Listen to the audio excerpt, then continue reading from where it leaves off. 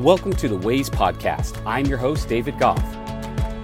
I am here to help you refocus your attention, repurpose your actions, and redefine your priorities, all in an attempt to spend your time purposefully. Let's get into it together.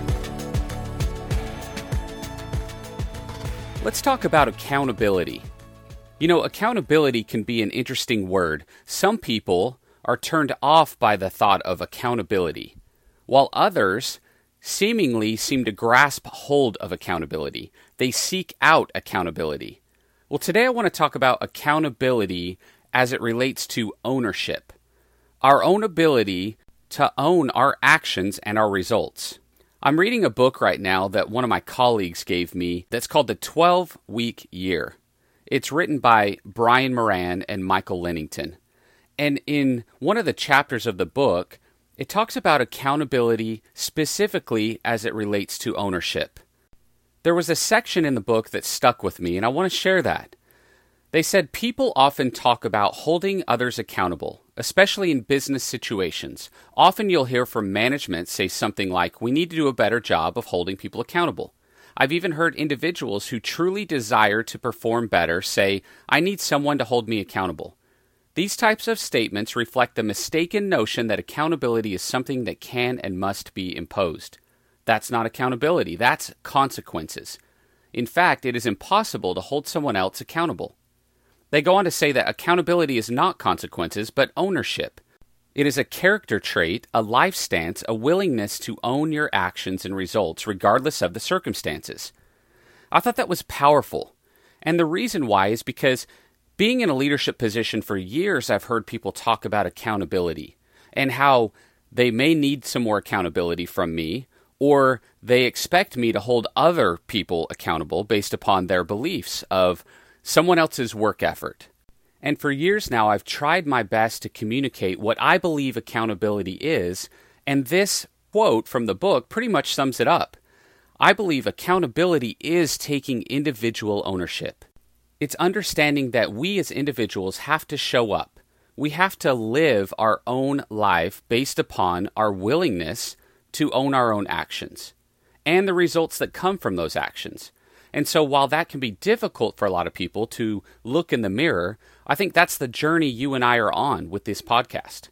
We're talking about this week in and week out. There's some sense of accountability in pretty much every subject we've talked about. And so if we can learn to think about accountability in a way that we own our actions, we own the consequences or the results that come from our actions, then it's safe to say that we're building our own life by our design. It's not incumbent upon someone else to hold us accountable or tell us what steps to take or how to behave in a way that creates results for someone else. The opportunity is for us to really own our dreams and our vision and step into the opportunity for success by owning our own accountability, by owning our own actions and the results that come from those. And so as we move forward through this week, thinking in terms of accountability as ownership, I think we have to look in the mirror and ask ourselves, am I footing the bill? Is the vision I have for life in alignment with the actions that I'm taking on a day-to-day basis? Is what I'm doing daily, holding myself accountable because of my ownership of those actions, is it getting me anywhere? Is it leading me to the vision that I have for myself down the road? I hope that this resonates with you like it did me. The ownership aspect of accountability can really create some momentum for us if we'll just take a step into that ownership. If we'll make sure that we take accountability on ourselves and don't expect it from someone else. Let's live our lives daily using the practices that we've talked about by also being accountable for those practices that we're stepping into. Let's make sure that we own those actions and let's see the results and benefit individually without worrying about someone else's expectations on us.